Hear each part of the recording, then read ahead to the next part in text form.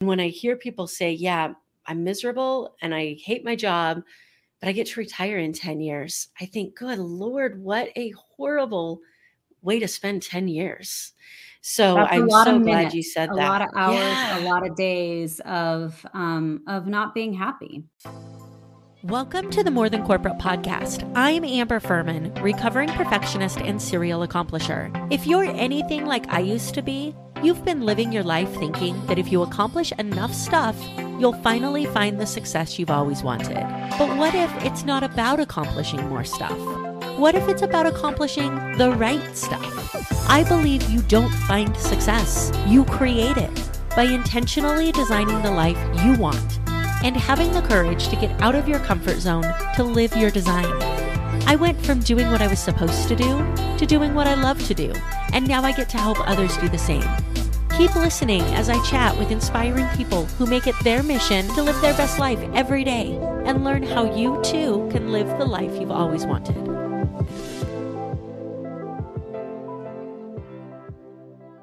Welcome back to another episode of the More Than Corporate podcast. Today, I have an amazing guest, Nancy Murphy, with me today. Nancy has spent her career saying what others are afraid to say and learning to say it in ways that others will listen. She's the founder and president of CSR Communications and creator of Entrepreneurs Influence Lab.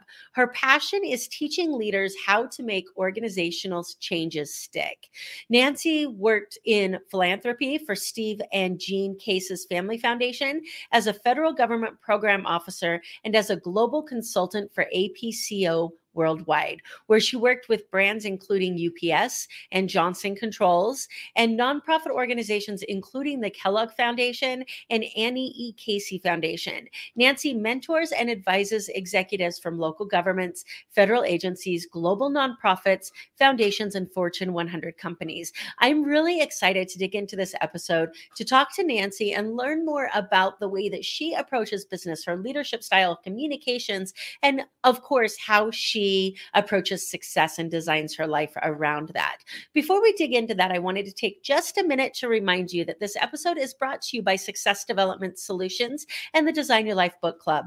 I'm a believer that your level of personal development is really dictated or dictates your level of success, right? You grow through the stories and information and lessons of others. So the Design Your Life Book Club is a very specific group of books that are selected to help you grow in all areas of your life. And the really cool thing is after we read them and talk about them, I introduce you to the author and you get a chance to talk to the author, learn from them on a one-on-one basis, and be able to really connect with people that are making content that is impacting your life. If that sounds like something that interests you, go ahead and click the Calendly link below. Let's jump on a call and let's see if it's a good fit.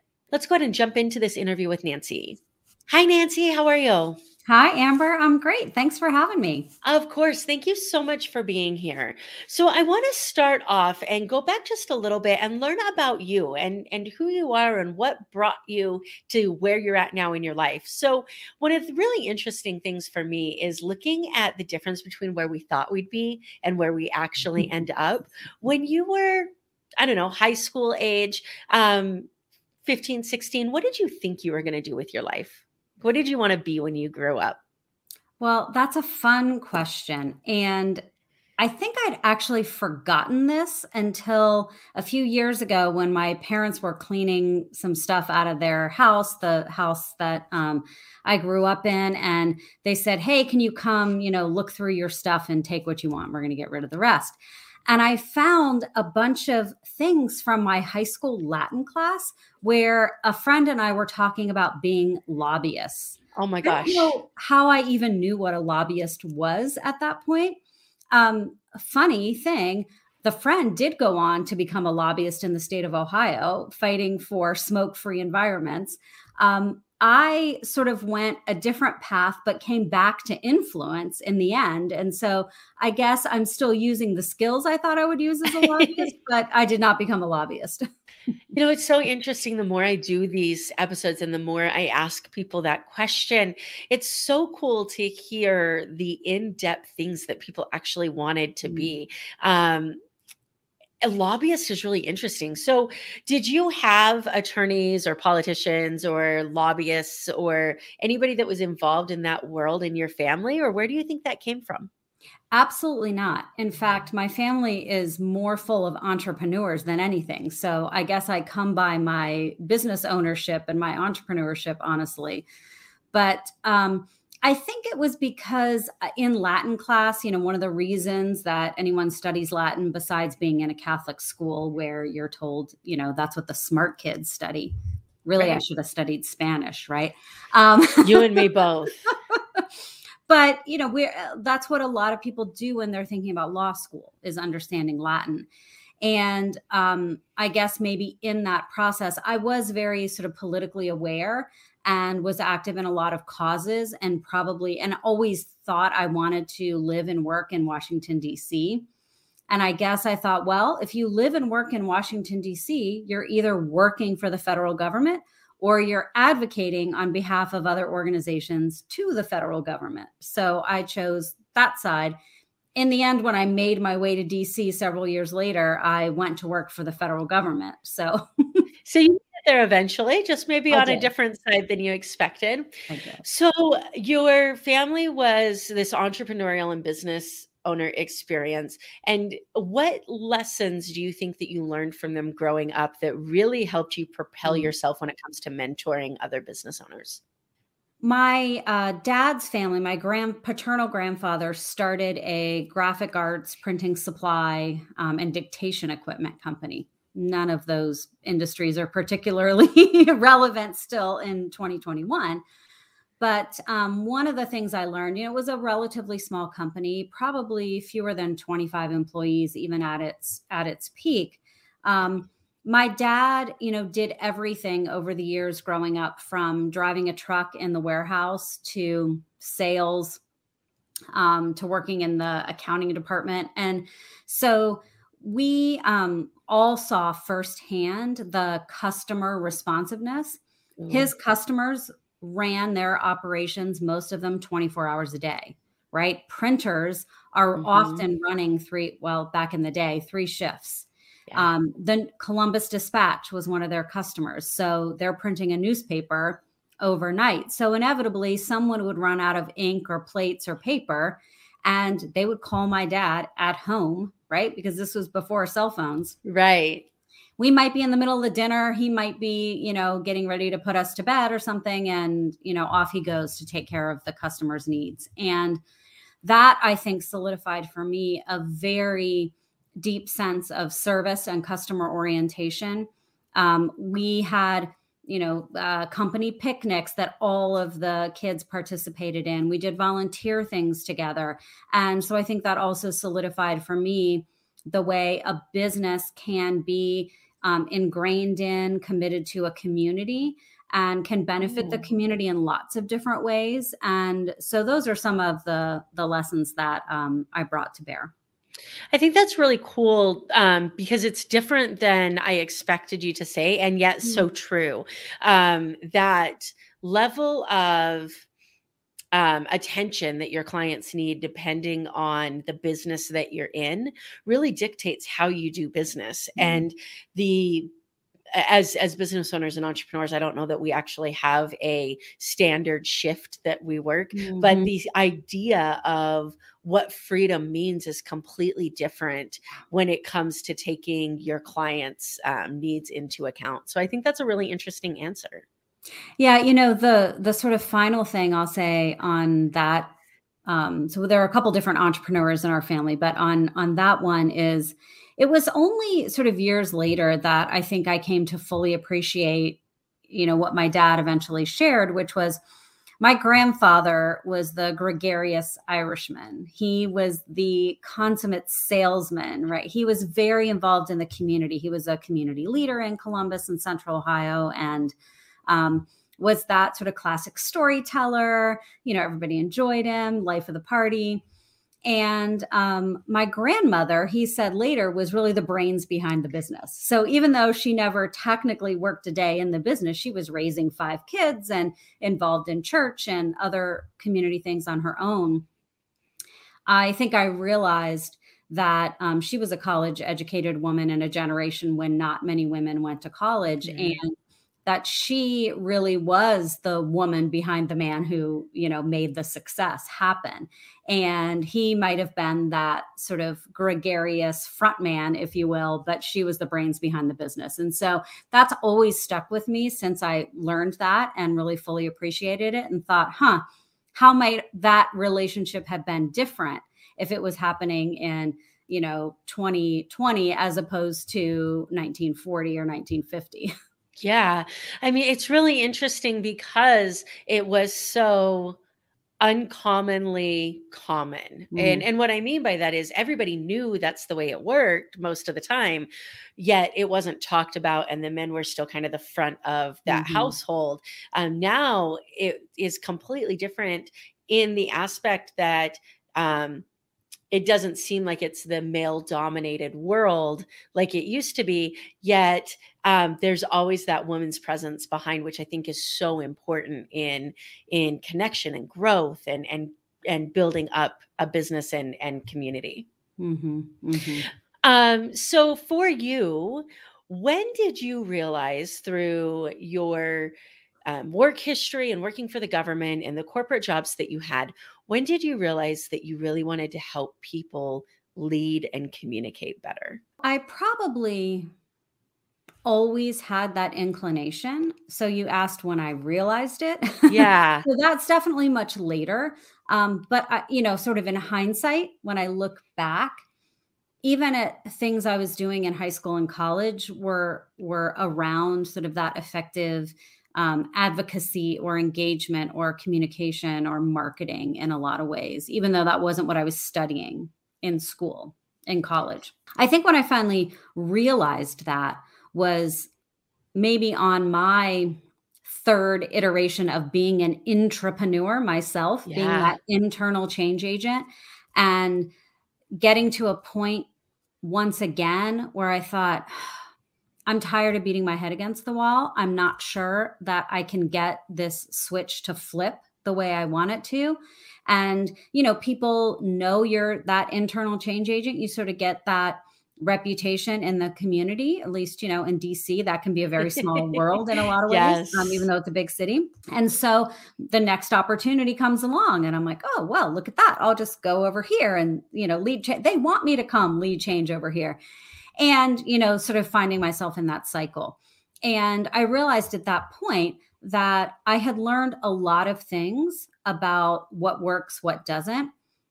Some of the patterns of frustration and getting to sort of that same just before the tipping point, but reaching your boiling point. And so you're like, guess what? I'm out. And I was working, I realized that a lot of the clients I had worked with inside the global consulting firm, as a board chair, a lot of the CEO partners I had were those internal change agents, and I was partnering with them. And they would get just before that tipping point and give up. And so I thought, well, okay, what if I have a point of view, I have some experience, I have some lessons that were hard earned and learned. What if I took that and helped those folks make it past the tipping point, stick with it just a little bit longer, accelerate how quickly they could get to the tipping point and reduce that frustration? Imagine the change we could see in the world. Yeah. Because these folks are they're leading change inside organizations that are at scale, that have huge reach. And if we can get them to change, whoa, that's a pretty fast path to a better world. Yeah, I think it's crazy what something as horrible as COVID did for shaking up the way that people thought things needed to be done. You know what I mean? I'm in the legal profession, so it's interesting that you mentioned law school and I'm in the legal profession. And for a long time, I'd been trying to take my law firm virtual. And I was like, that's just not the way it's done, right? How many times do it's not the way it's done. And so I started to put the steps in place to make it that way, but I just couldn't, just like you said, couldn't get over that tipping point of change. And then COVID happened and all of a sudden everything had to change. So I'm interested to know, with your experiences of working with organizations and trying to get them to embrace change and make the changes that need to be made, has it been easier to get through to them with the change of the way that the world is running right now, or is it just different? Well, so first I want to clarify one thing. I'm always hesitant to say I'm changing organizations. I think that can be a fairly common, but also fairly arrogant kind of external consultant position. Yeah. I might put some things out in the world that I hope are thought-provoking and compelling, but it is those intrapreneurs, those unsung heroes, who are the ones that are going to change that organization. If I can be a facilitator in that process, or a support, or offer tools and techniques that make that happen faster with less pain, I want to be that person. But I don't like to say I'm out there changing organizations. I like to support and facilitate the change that that some of the leaders want to make. They just don't know maybe how to do it as fast or as effective. So with that said, thinking about the context of COVID, I think it's hard to say universally, right? In some ways, and this was a message I was putting out to the entrepreneurs that I support a lot in the last 18 months, when everything is an upheaval. Yeah. Right? Like the status quo is already turned on its head. So why not question everything? Because now is the time, right? People are like, well, whatever, who thinks anything is going to stay the same? So in some ways it can be easier. In a lot of ways, consciousness was raised, right? There was an environment or a context in which more people, more leaders across organizations were having conversations they never had before. So that kind of gives some cover to maybe push a little further than people were willing to do before. And at the same time, so much change was kind of being thrown at people, even people who say they like change and they're the change agents. It's like the sponge is full. I can't absorb anymore. So if every day there's a new change coming down the pike that people have to react to, and now you're proactively trying to throw more change on top of that, in some ways that caused things to slow down. Or people just were so distracted with the problem of the hour that it was hard to focus on, in this context, what's the long-term vision I have, and how do I keep that moving while I'm solving the problem of the hour? Yeah.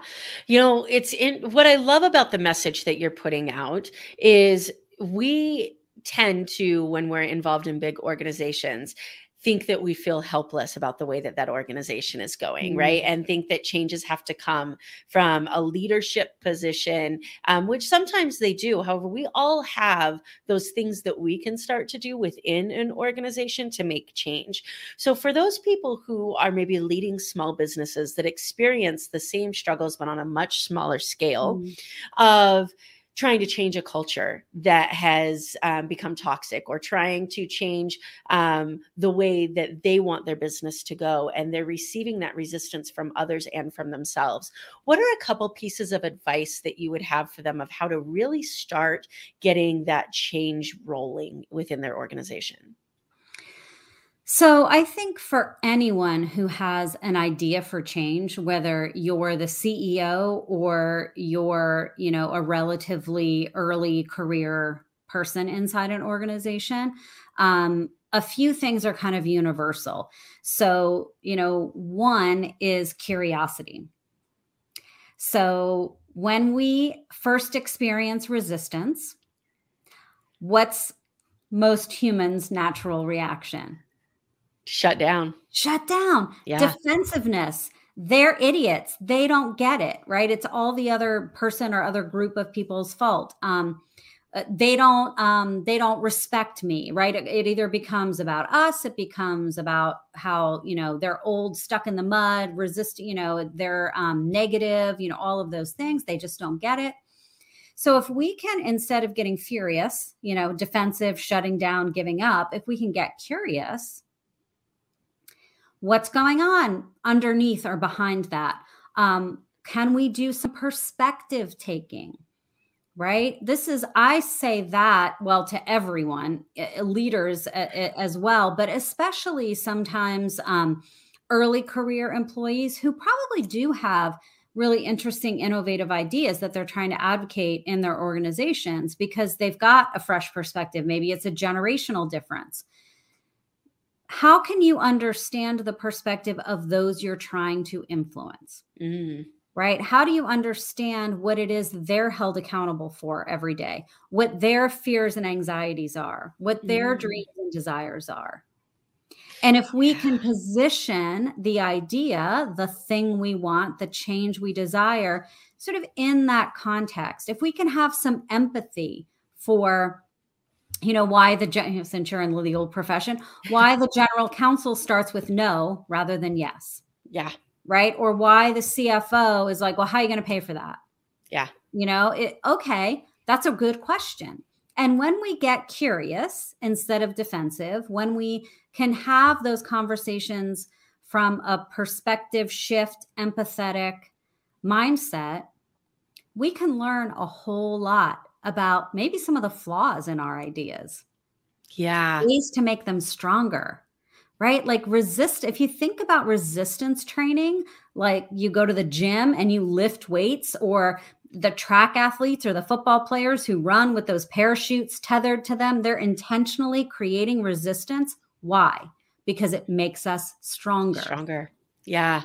When we remove the resistance, we can go even faster, move even more agilely, if that's a word. It is now. It is now. I keep a dictionary of the words that I've created, and I'm sure they're going to be mainstream someday. Move with more agility. How's that? Yes. Yes. I like it. I think resistance can be a very powerful gift if we let it.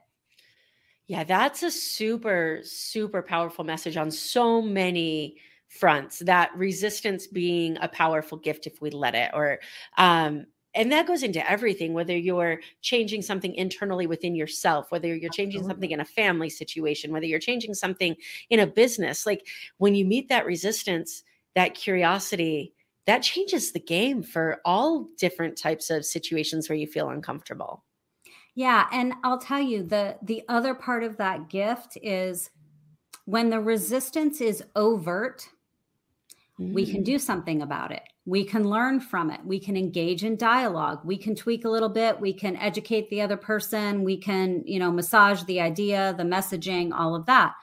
When the resistance is covert, that's like the death knell to your change idea. That is where you get that toxic culture. You start to create that sort of under the radar sort of mumbling and grumbling, and you can't do anything about it if it's not overt. So I always welcome the overt resistance because it is an opportunity to start a conversation. Yeah, that communication side of it is so important, right? Like you can't have that two-way conversation with the empathy that you were talking about just a minute ago without the other part of that conversation. Right. And I think that this is something that new business owners and entrepreneurs are embracing a little bit more. I feel like the older generation of business owners had that, I don't want to call it a masculine idea, but like this masculine energy of my name's on the door. It's my business. It's my boss. You do this. This is your role. This is what matters. And whether it's generational or societal, I don't know the answer, but we're kind of moving into this more family-based business style of how do we create something that allows people to be happy, not just create a bunch of money. And when we do that, we have to have that communication from both sides.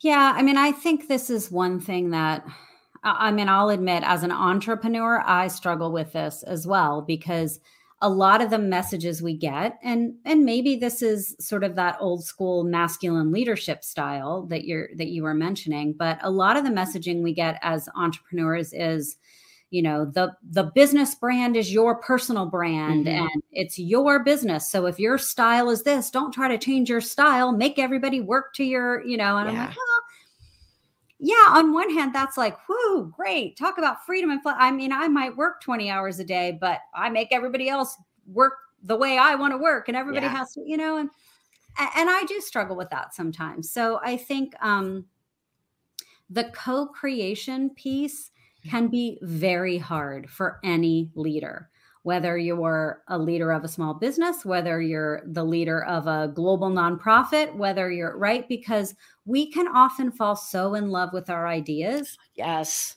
And for small business owners, I mean, the business is a lot of our identity. Mm-hmm. And so all of a sudden to start to, share some of that control and that have space for that co-creation can feel very scary. Yeah, the beauty that comes from it is amazing, though, once you let it go. Like once you start to bring in the ideas of people around you that, when combined with your ideas, create something better than you ever could have imagined on your own. But it requires dropping that ego of this is my business, I'll do it, it's going to be the way that I want it to be, which is a terrifying place to be because we feel like we're giving up control. Mm-hmm. Definitely. So for individuals that are in a lot of the listeners are still working in a corporate environment or are still working in a 9-to-5, and many of them are unfulfilled. And for those people that say, I really like my job, I feel like I'm in a toxic environment. I feel like I don't have a say. I don't know where I'm going from here. What advice do you have for somebody who may not be in a leadership position that is in a employee position to start these conversations, to start to have that co-creator or that open resistance to start those conversations? Yeah, I mean, that it's certainly a tricky thing because a lot of people inside corporate will say, yeah, I want to stick my neck out, but guess what happens when you do? You risk it getting cut off, right? Yeah. And so sometimes it's easier, especially in the current economy where there's a demand for quality employees, right? It can be easier just to walk out the door. So I guess, number one, almost nothing makes me sadder than people who say, well, I only have 14 years left. So I'm just gonna, and I'm like, oh my goodness. So Yes. I guess getting really clear on, and this is true for anyone in almost any situation, what are your core values as a person? What do you stand for? Where do you find meaning in life? What are you willing to advocate for? And if all of those things, once you get really clear, if you can ask yourself some tough questions first, where am I spending my time that is misaligned or incongruent? Yeah. What have I tried so far? How much further am I willing to push it before it becomes untenable for me here? And what am I willing to sacrifice in service of these things that are important to me?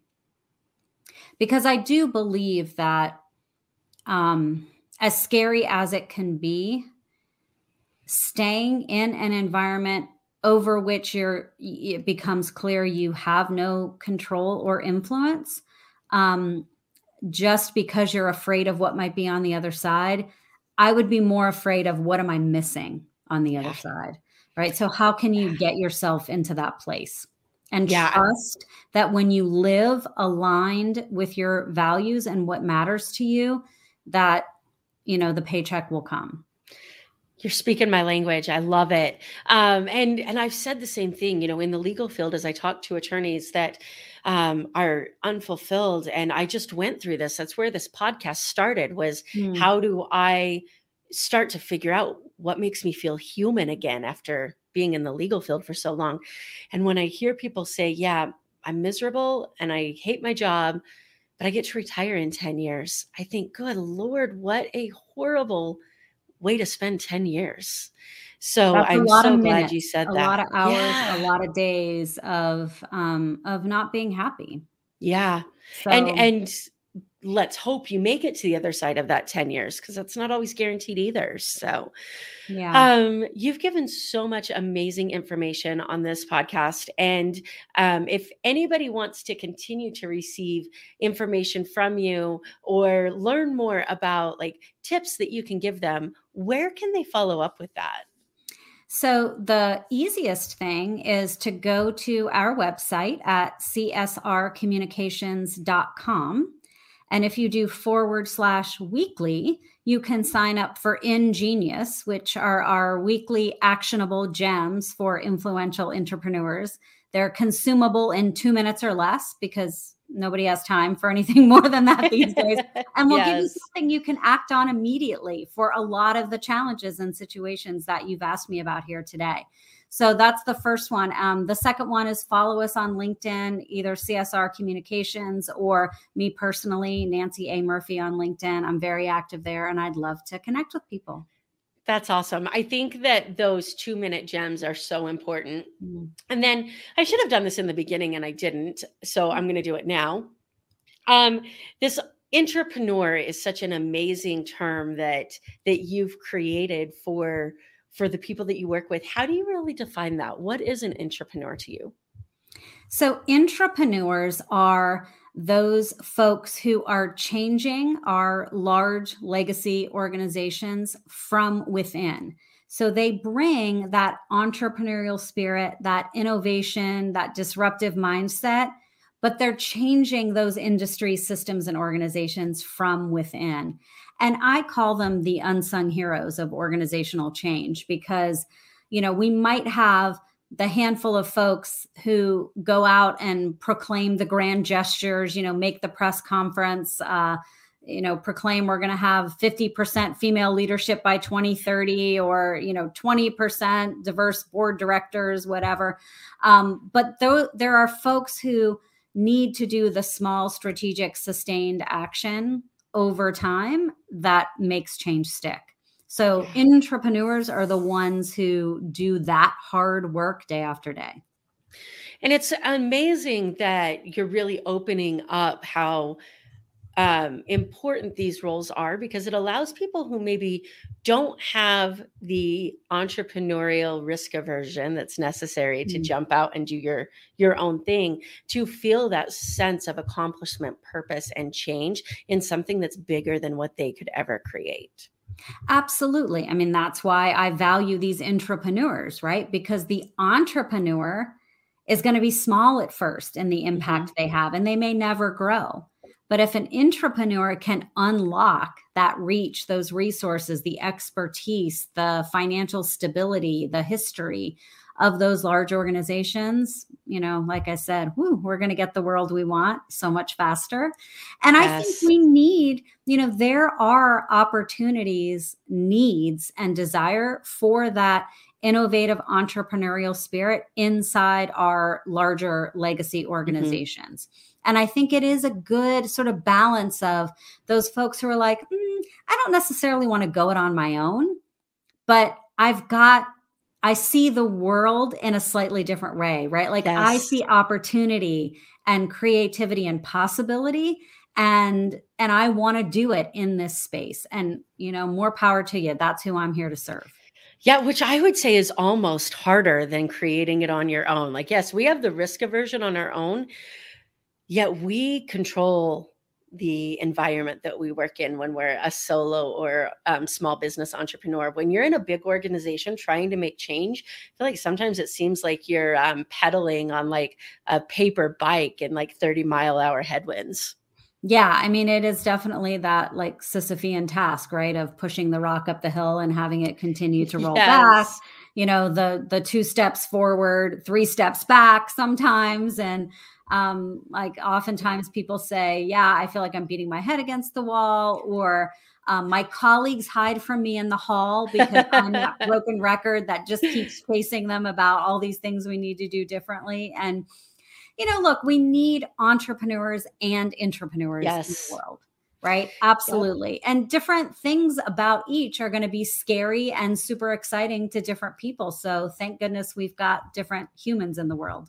Yes, exactly. That was one of the most important things I had to figure out when I started my business is that the things that I absolutely hate doing, there are people out there who love them. And like I Absolutely. get to go find them and I'm so glad they exist. Thank you to my bookkeeper right now because I'm so glad that there are people out there who like numbers. I am not one of them. So when we start to realize that, those people are so important in all different areas and we can work together to really create this world that we want, I think Mm. that's an amazing message you're spreading. Yeah, I mean, thank goodness for my lawyer too. I will. Yeah, everybody likes us when they need us, and then Yeah, we I get the mean, brunt of all the jokes outside of that, but it's okay. no, she gets super excited about solving the problems that, make me want to pull my hair out. So Yes. absolutely. I mean, whether we're intrapreneurs or entrepreneurs, all of us have things that are our zone of genius and the things that we could do all day long and it never would feel like work. So we just need to find those compliments of others who kind of round us out. Yes, of course. All right, so I want to go ahead and switch this over to the success element for just a minute. I believe that the life that you want to create, whether it's as an entrepreneur or an intrapreneur, is only created when you understand what success means to you and can build a life with that definition in mind. So my Mm. question to you is, what does success mean? How do you define it for yourself individually? For me, I think it's a couple of parts. One, am I living a life that is more, it may not be perfectly 100% of the time, but is more congruent and aligned with my values, what's important to me, the difference I want to make in the world. So, making choices about where I spend my time, where I invest my money, who I partner with, who I accept as a client based on that is success to me. And, making the sacrifices and the choices sometimes that come along with that alignment and being good with that. That is success for me. And the Yeah. second part of that, as a single woman, is absolutely financial independence and, sort of that future sustainability and stability. So you might look at my life and think, I don't see how those things make sense. But, for me, and this isn't for everyone, right? That what that looks like is going to be different for everyone. But Mhm. I've certainly lived frugally. So people would look at my life, my 2006 Subaru Forester that's sitting out in the driveway right now, and they would understand the choices I've made from a financial independence standpoint. My dad always told his 4 daughters when we were younger, the second you get a chance to invest in a retirement, put as much money away as you possibly can. Everything that your employer will match, you should always do that.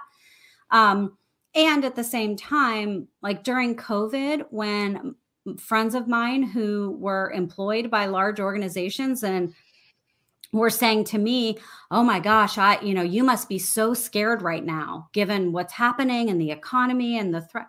And I said, "You know what? I'm actually not. If I were you, I'd be scared because your Yeah. future is relying on the decisions and hustle of somebody else. Mhm. I'm completely confident in my own ability to get creative, get innovative, to work hard and find a path forward. So I would much rather be reliant on myself. And so that for me is success. Yeah, that false sense of security that we seem to fall into when we're working for Mhm. someone else is so crazy. And for me, I had never thought about running a business before, never wanted to do it. I was Mm. so risk adverse until I was working for a company that there were conversations about whether we were going to get paychecks every now and then. Mm. And it was that reminder that the only difference between a big company and me and a small company is that I have zero control over what happens. Like the future in and of itself is just as volatile. I just don't know about it. And Mm. they're really good at hiding it. Right. So I think that's really interesting. The second part of that question is with this big, amazing definition of success, when we put our head down and start to work towards that, it's so easy to get off track if we're not constantly checking Mm. in. So, how do you check in with yourself to make sure that number one, the things that you're committing to move you towards that definition of success? And number two, that even if you've committed, that they're still working for you and that you're still spending your time and energy where you should be. Yeah. So I am a big proponent of practice equals result. So I have a series of daily, weekly, monthly, quarterly, annually practices that keep me aligned, that keep me on track. And I can always tell if things are just like a little or I'm feeling kind of spinny, or I'm not really focused. I kind of skipped my meditation like 3 times this week, my daily morning routine. I didn't do my weekly Sunday planning and, sort of regrounding myself and my goals, or I didn't. So I am, probably people who hear me say this a lot are like, oh my gosh, Nancy, like enough already. But I am a firm believer in the power of reflection, in pausing. I mean, we're coming up on the winter solstice, and I have a whole practice I do around that, around review and reflection of the year. And what patterns do I see? And what lessons can I take from that? And what am I going to do differently next year as a result of that? And I think so many times, like it's sometimes hard, not just to make time for that reflection and review, but to be open to what you're going to learn about yourself in that process. So it's easier to just stay busy. And I don't want to be just busy. Yeah, that second part is what always gets me, is being open to what you're going to find out about yourself. Because it can be an uncomfortable, scary, dark cave to go down. But it always leads to such amazingness, like all the dark areas do, right? But you have to be willing to do that self-reflection. I love that answer. Before we start to wrap up, I would love to do a quick random round, let everybody get to know you just a little bit and have a little bit of fun with it. Are you okay with that? Yep. Perfect. If you could have any profession other than what you're doing now, what do you think would be fun to attempt? Oh my goodness. Maybe like those Cirque du Soleil people.